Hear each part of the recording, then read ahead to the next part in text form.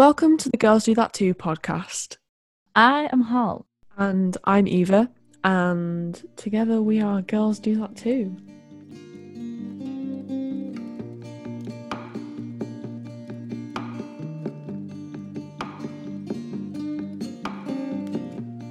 So today I had the pleasure of talking to Charlie Deacon Davies. They are a producer, songwriter and artist who has worked on Gary Barlow's latest album. They co-wrote the title track for How to Build a Girl, as well as continuing to perform as Dee Dee. We ended up talking a lot about our personal journeys of getting into the industry in a typically unconventional way. But we also ended up talking quite a lot about finances, which does sound kind of boring saying it out loud, but we both felt it was super important to talk about them in a transparent way.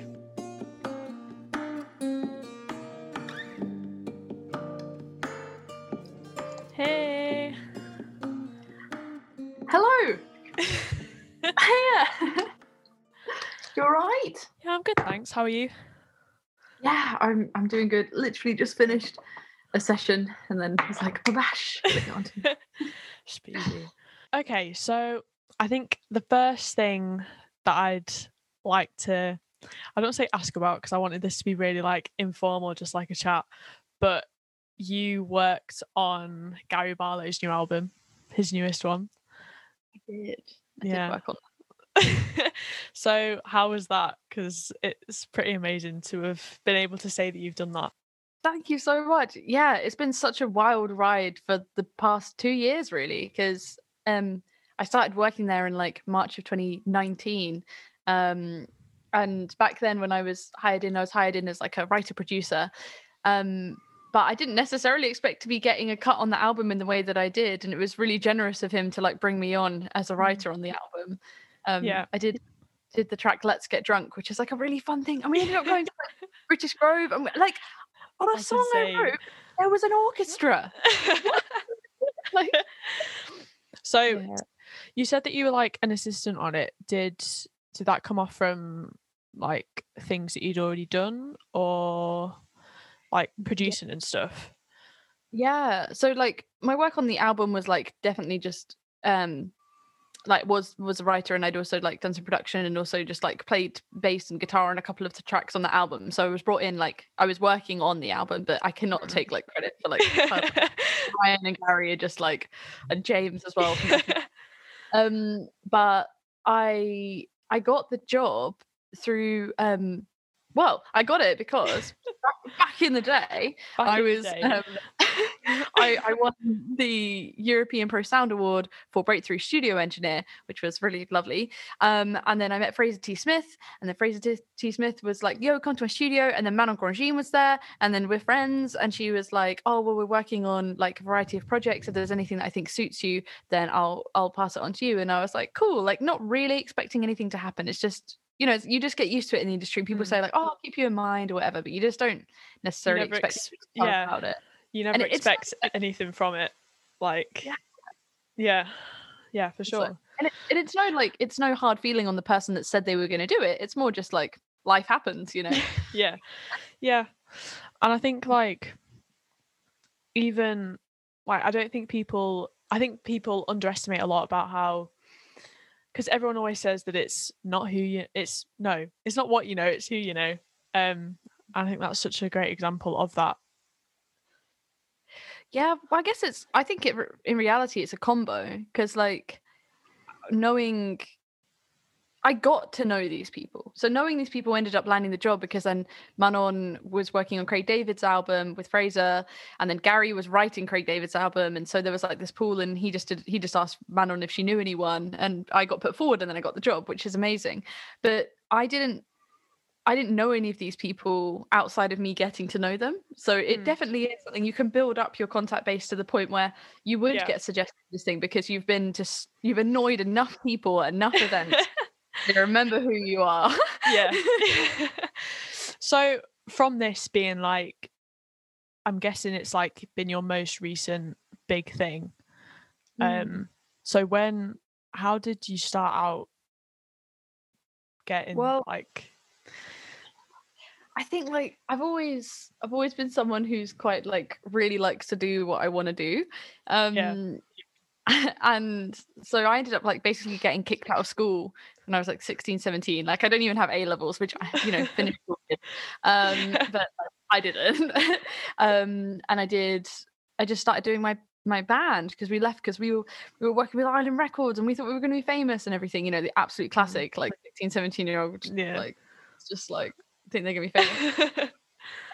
But what it did do is meant that I got an incredible amount of exposure to working in different studios and like just understanding music production and songwriting in a way that I hadn't before, and got to work with some really amazing people. And at that point I was like, this is everything. Like this is what makes me have such a drive and enthusiasm for songwriting and production. So I kind of pursued it from that point and ended up getting like some quite good credits and working on with some quite good artists just because I would just keep pushing for it. And my mum also, when I started doing music production, so I guess this is like I'm very lucky to have this, she just really backed me. And I feel like quite a few people have had momages in their time. Yeah. Totally. And yeah, and she was just really helpful and would just like help me get sessions and stuff like that, like as in we would be at gigs or she would take me to gigs and we would go to open mics and find people to work with and stuff. So it was really fun doing it that way around, very from the ground up. Yeah, it's kind of like in like traditional senses, I guess you're kind of different because you didn't necessarily follow that education way of doing it. Which, do you think that kind of played to your advances or? Yeah, I think for me it personally did, because I had a geographical advantage of the fact that I live in Hertfordshire, which is right by London. So like so easy to get to events and stuff. So and I didn't study, so I just spent that study time doing it. And like because I got my first studio job when I was 17 at one of the studios that I had recorded at when I was younger, like working in my bands. So like I just had a lot of first-hand experience straight out the gate, and then I just wanted to do music production in my room, and and then ended up being in the shed in the bottom of the garden, and like turned into like the whole thing that it ended up being. And I don't feel like education held me back, although I think it did in my confidence. Ironically, I don't think people would think I was underconfident, but like actually in the studio for a lot of years, I was like, I don't know what I'm doing, like. And I have no education to back it up. But then I found out it doesn't matter. You like, did it sound good? Yeah. Okay. Cool. Yeah. I think like there's so many different ways. I started uni in September and then made the decision to drop out because basically just wasn't getting much from it, and that was really quite scary at first because it was a bit like from the age of 11, everyone said that I'm going to go to uni and get a degree and get a job. So I think like hearing that it's kind of okay to not be doing that is really empowering. Thanks. I'm glad that you have followed a path that you feel more comfortable with as well, because I do think that is I think uni or musical education, like in further education, can be useful if you need to be near a bigger city and you live far away from one, so like it's just more useful if you're close to them. And then the other is to give you access to resources that maybe you wouldn't be able to have. But the reality is the course is useless. Like it's purely what you make of it, in my opinion.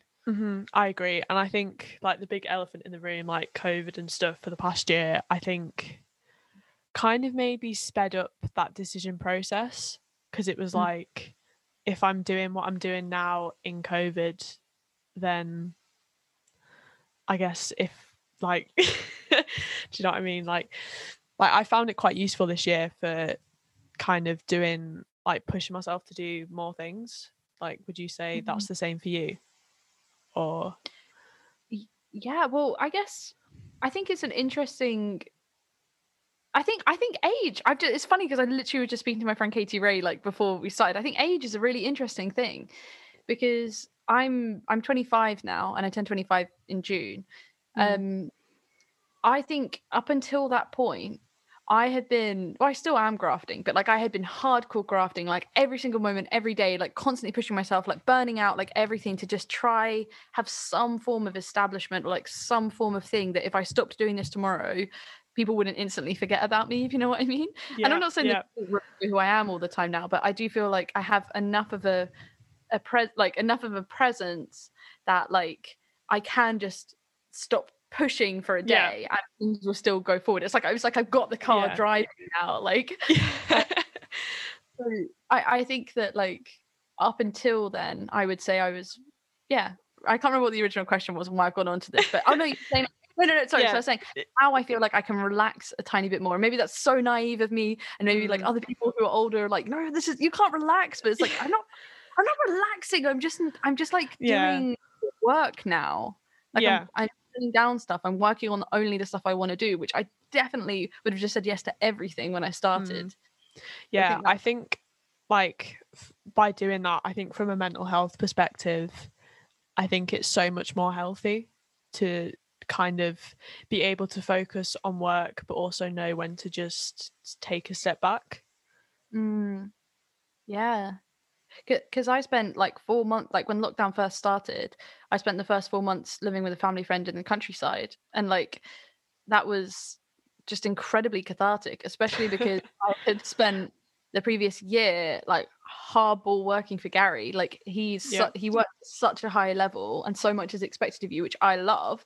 But to then suddenly have this break where I'm like, oh my God, like I could just take a moment, because I started when I was like 17. I've been doing production. I literally felt like from the age of 17 to 24, I never had a break. So like it's been nice. It's been nice to just press pause for a little bit. I know that's not the same for everyone though, but then at the back end, so then after the sort of like first lockdown into the second lockdown, that's when I was like, I want to do me. I'm not gonna be working for Gary forever. Like I need to like sort loads of stuff out. And now I'm just having like the best time ever. Like it's so fun. Well, I saw that also. I can't remember when it came out, but you wrote the title track for How to Build a Girl. Which is one of my probably top 5 books ever. Oh wow. That's so sick. No. I did like an Insta stalk earlier before doing this. I was like, oh shit, that was so cool. So I think what's really nice about that as well is that's something that came out of being like just hanging out with my friends, because I don't know, like how I'll just say it because it's on the podcast anyway. But it's like literally like me and Katie Ray, who's the other writer and producer on the track, are literally like, we've been best friends for like years. And we were just like hanging out one day, and then she was meant to be doing a session with Girly in the afternoon or something, and then something got moved around or whatever. And basically I ended up being there, and the three of us were like, oh well, why don't we just like work on the thing? And she had just been asked by Caitlin Moran if she could do this track, and then it was like, oh well, this is a good combination of people to work on it, and so we just wrote it that day, and then it got picked. Like, I feel like when things happen so like out of the blue like that, they're often better than if you were expecting it to happen, if that makes sense. It was even like something else I like loved doing that was so nerdy, which was the Natural History Museum thing. I don't know if you saw that, but anyone who doesn't have context on this, it's basically because Gary had done a big live show at the Natural History Museum, one of the things that we had to do was record the reverb of the Natural History Museum so that then it could be mixed back in again to like make it have like a real, I mean it was all real anyway, but like as in it was just good to have the isolated reverb so we could like mix it. It's very rare that the Natural History Museum is ever empty, and so me and Ryan just got to go in there and just do this amazing thing where it's just literally no one, just us in the Natural History Museum. That's crazy. So was that something that you did like over lockdown because there was no one there, or? Yeah, it was. Yes. I don't know why that was so. Yeah, I feel like there's been like some weird opportunities that have come out of it, like from the fact that like I said this to someone the other day, like it feels like you can't go outside to do anything. So I feel like people put in more effort in like behind doors, if that makes sense. Yeah, definitely. I think it just, because there's so much more room to think. I think if you're kind of an ideas person, you always kind of find ways to innovate and like come up with how to make the best of your situation, especially musicians. Yeah. Musicians will find a way, like what's the expression, like water through a crack or something, like they'll always be. Yeah. I guess so, kind of moving on to something like kind of completely different, but Love it. yeah. So you, well, I guess it's kind of going back to what we were talking about earlier about like traditional routes into the industry and stuff. Did you ever kind of get mentoring or anything kind of like that that helped with it, or was most of it just completely off your own back? In my eyes, most of it was off my own back, but I'm sure I'm probably offending a few people inadvertently by saying that. Yeah. I feel like so much of the way that I did things, again, was driven from a perspective of, I like this thing, I'm going to pursue it further, rather than ever sitting down and, having books on producers or anything like that. Like, I really, really wasn't bothered about other producers until like maybe like 2 years ago. Like, I just sort of just living my own life. So, I would say like Gary obviously was a huge mentor for the past 2 years, from like 23 to 25. Like, that was integral. Like, there's so many things I learned from him, and Ryan as well, who was his engineer. Yeah. But I wouldn't say I had like a direct mentor. Partly because, I mean, like, if we're gonna go into like the whole gender thing, like there's not that many female record producers, and any of the ones that are out there are busy. They're doing stuff, like, and I think it's so impressive every time I do see people offering mentoring or whatever, because I just know how busy they are. So yeah, I would say that most of it was just done off like, I'm gonna have a go at this. I want to do it, I'm gonna do it. Well, that's cool though, because like I guess not many people can say that they've got that natural determination to just go out and do it. Yeah, it's weird, and it's definitely a trait that is in every single one of my friends that has pursued a full-time career in music and been able to live off it. Yeah. It's literally like, it's not a choice.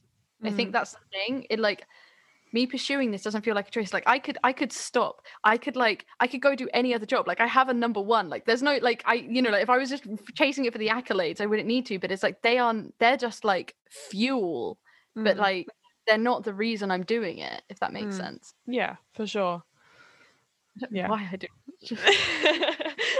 like forcing myself these ridiculous hours. Yeah. So, like, off the back of that, is like, would you, if you knew someone that wasn't sure like how to get into the industry and wasn't sure what kind of route would suit best them, what kind of advice would you give someone?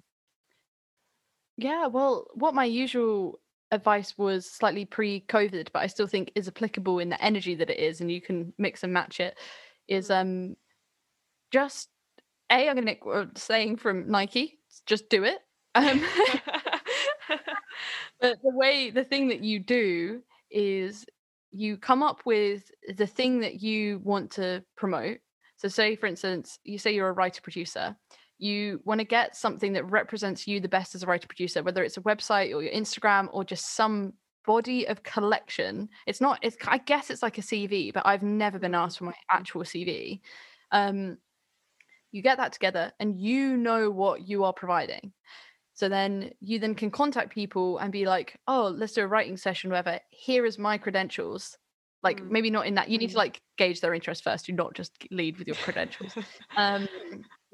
And then start building up that way, and like start charging for, it's so weird in the industry. You don't really charge for songwriting. You charge for production, but you don't charge for songwriting, even though I'd say songwriting is like so labor intensive.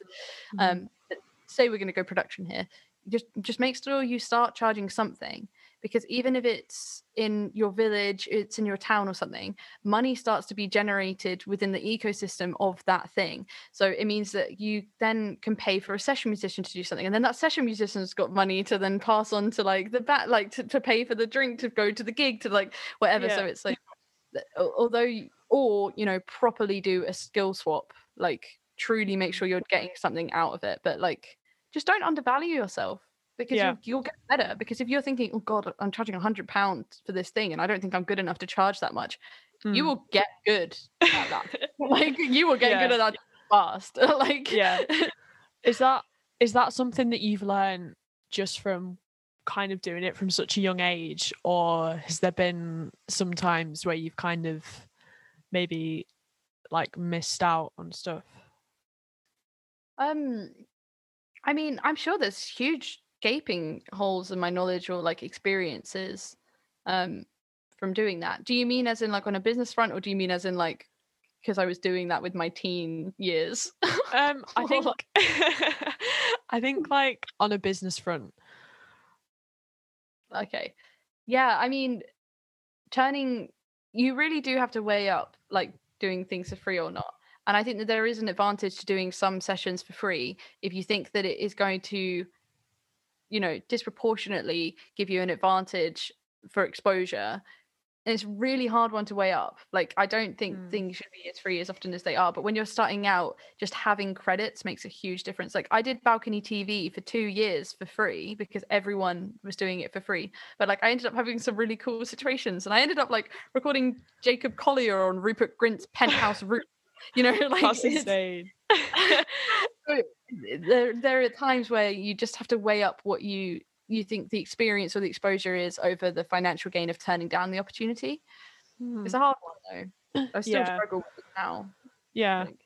I think like from doing that, I think as well the whole big question of like, is working freelance worth it, like, which is kind of similar to what we were just saying about kind of knowing your worth. And I think that the idea of working freelance is kind of, it feels like an unknown entity, I think, especially when you're young and starting out, and especially if you haven't followed that traditional route and you basically just want to start working.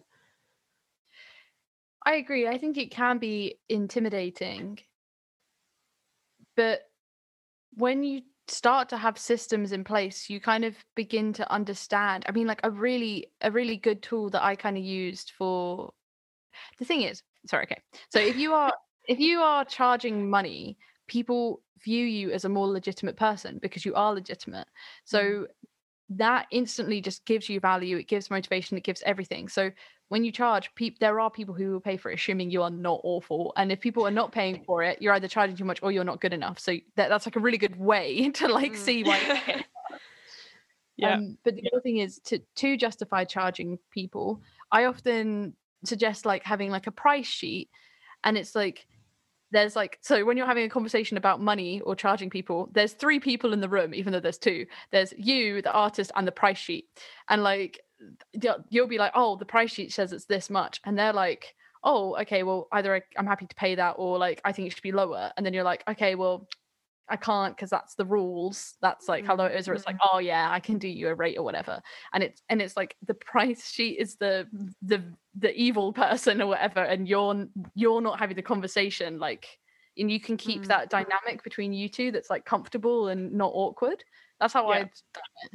Yeah, I think it kind of works. Yeah, I think that's a good way of doing it because it just makes it really clear from the get-go. Like, you don't have to have those awkward conversations halfway down the line and stuff. Like, it's all just super clear from the beginning.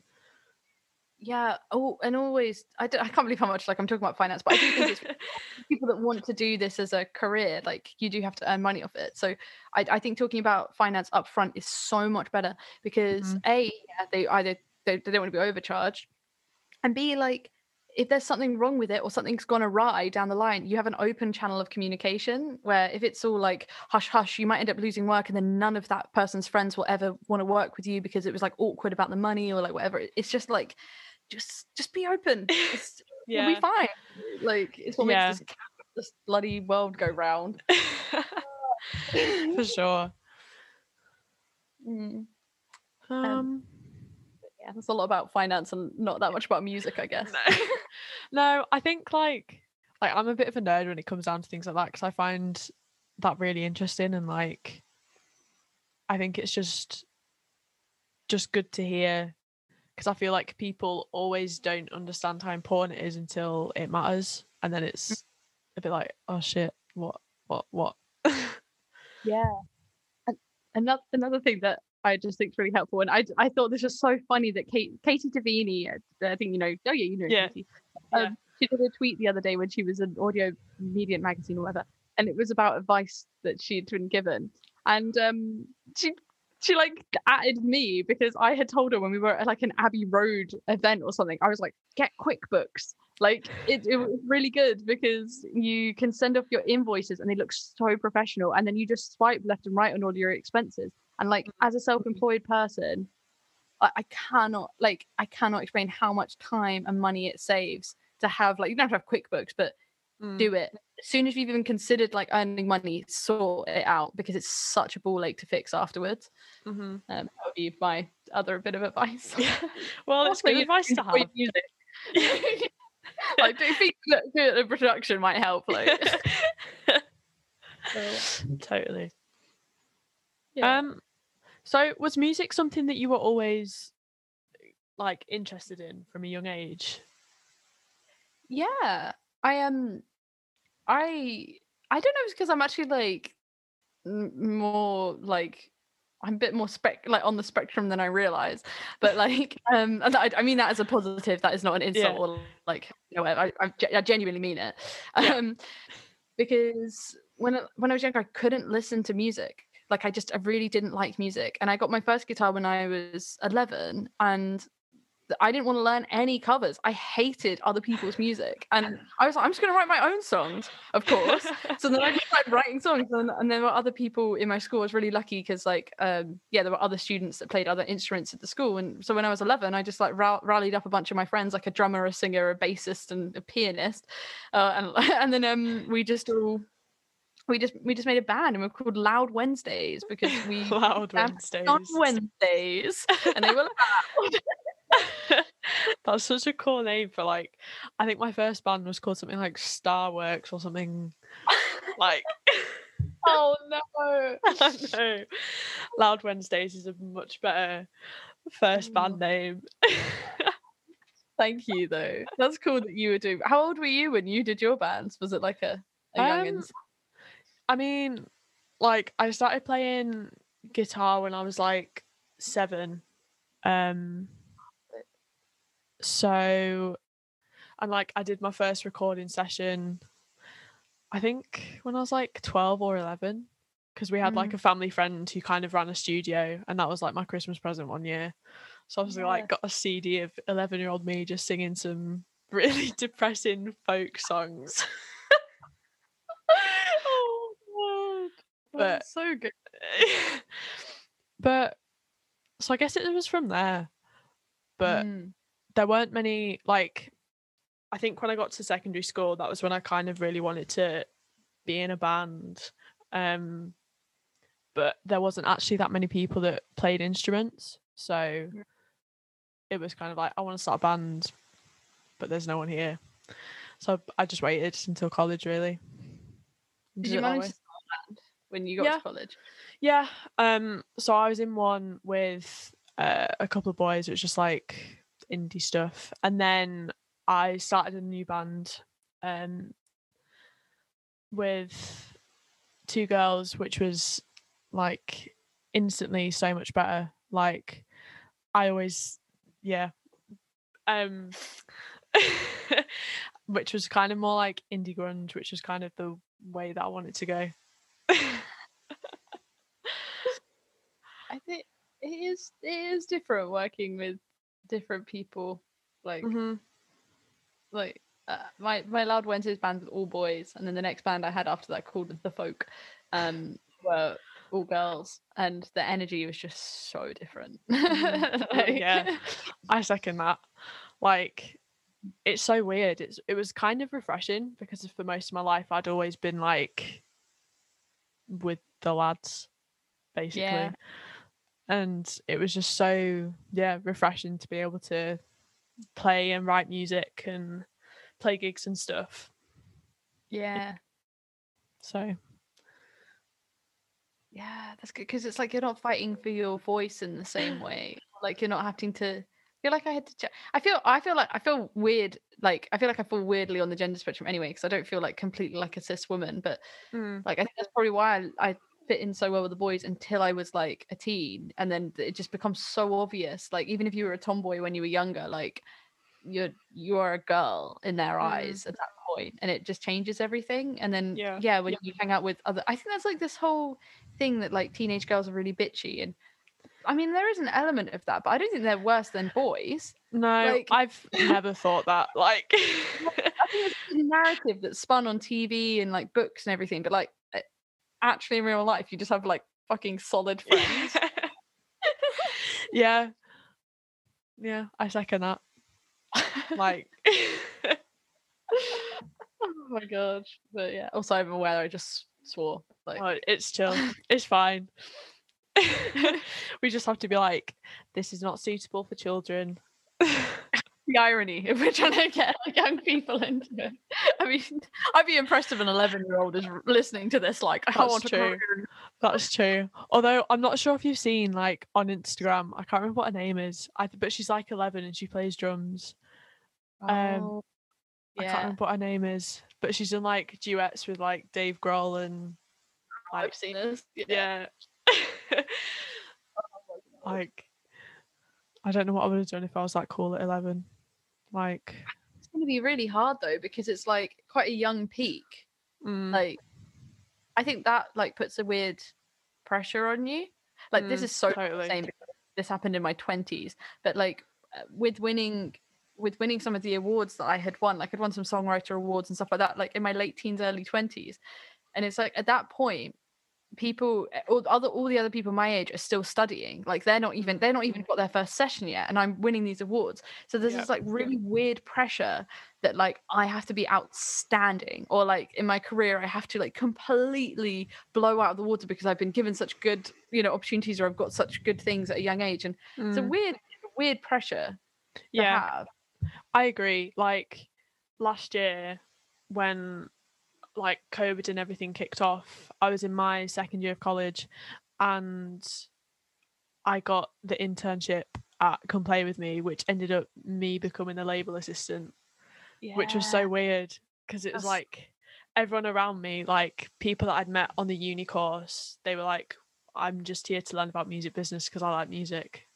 And it's like you said, it's like this weird feeling that you've just got to be constantly at that same level. Yeah. How are you finding it? Oh, it's amazing. Like I love working there. Like they're such lovely people, and like I first met Tony, who's obviously the main guy, when I was like 14 at a music conference or something, because it was like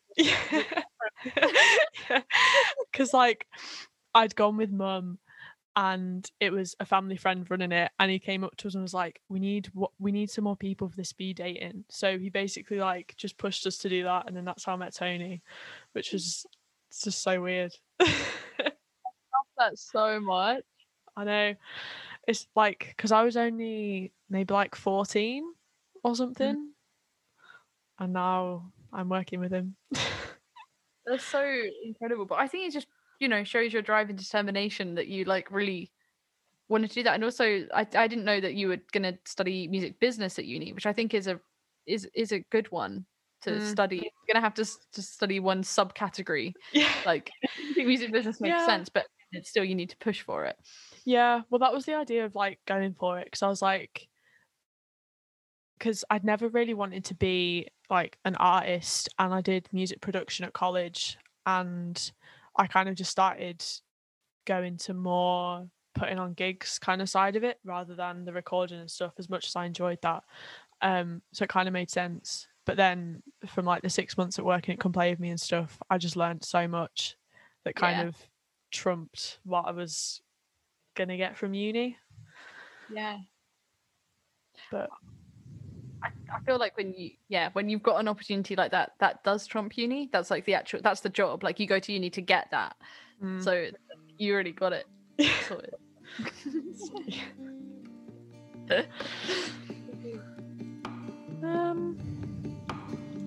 Cool. Thank you for listening to the Girls Do That Too podcast. I was going to ask you about. If you'd like to Unless see there's more anything about else what you'd we're like to talk doing, about, then follow us on like to Instagram or mention. Facebook at Girls2 I don't know. and check out I our feel like- website. I guess the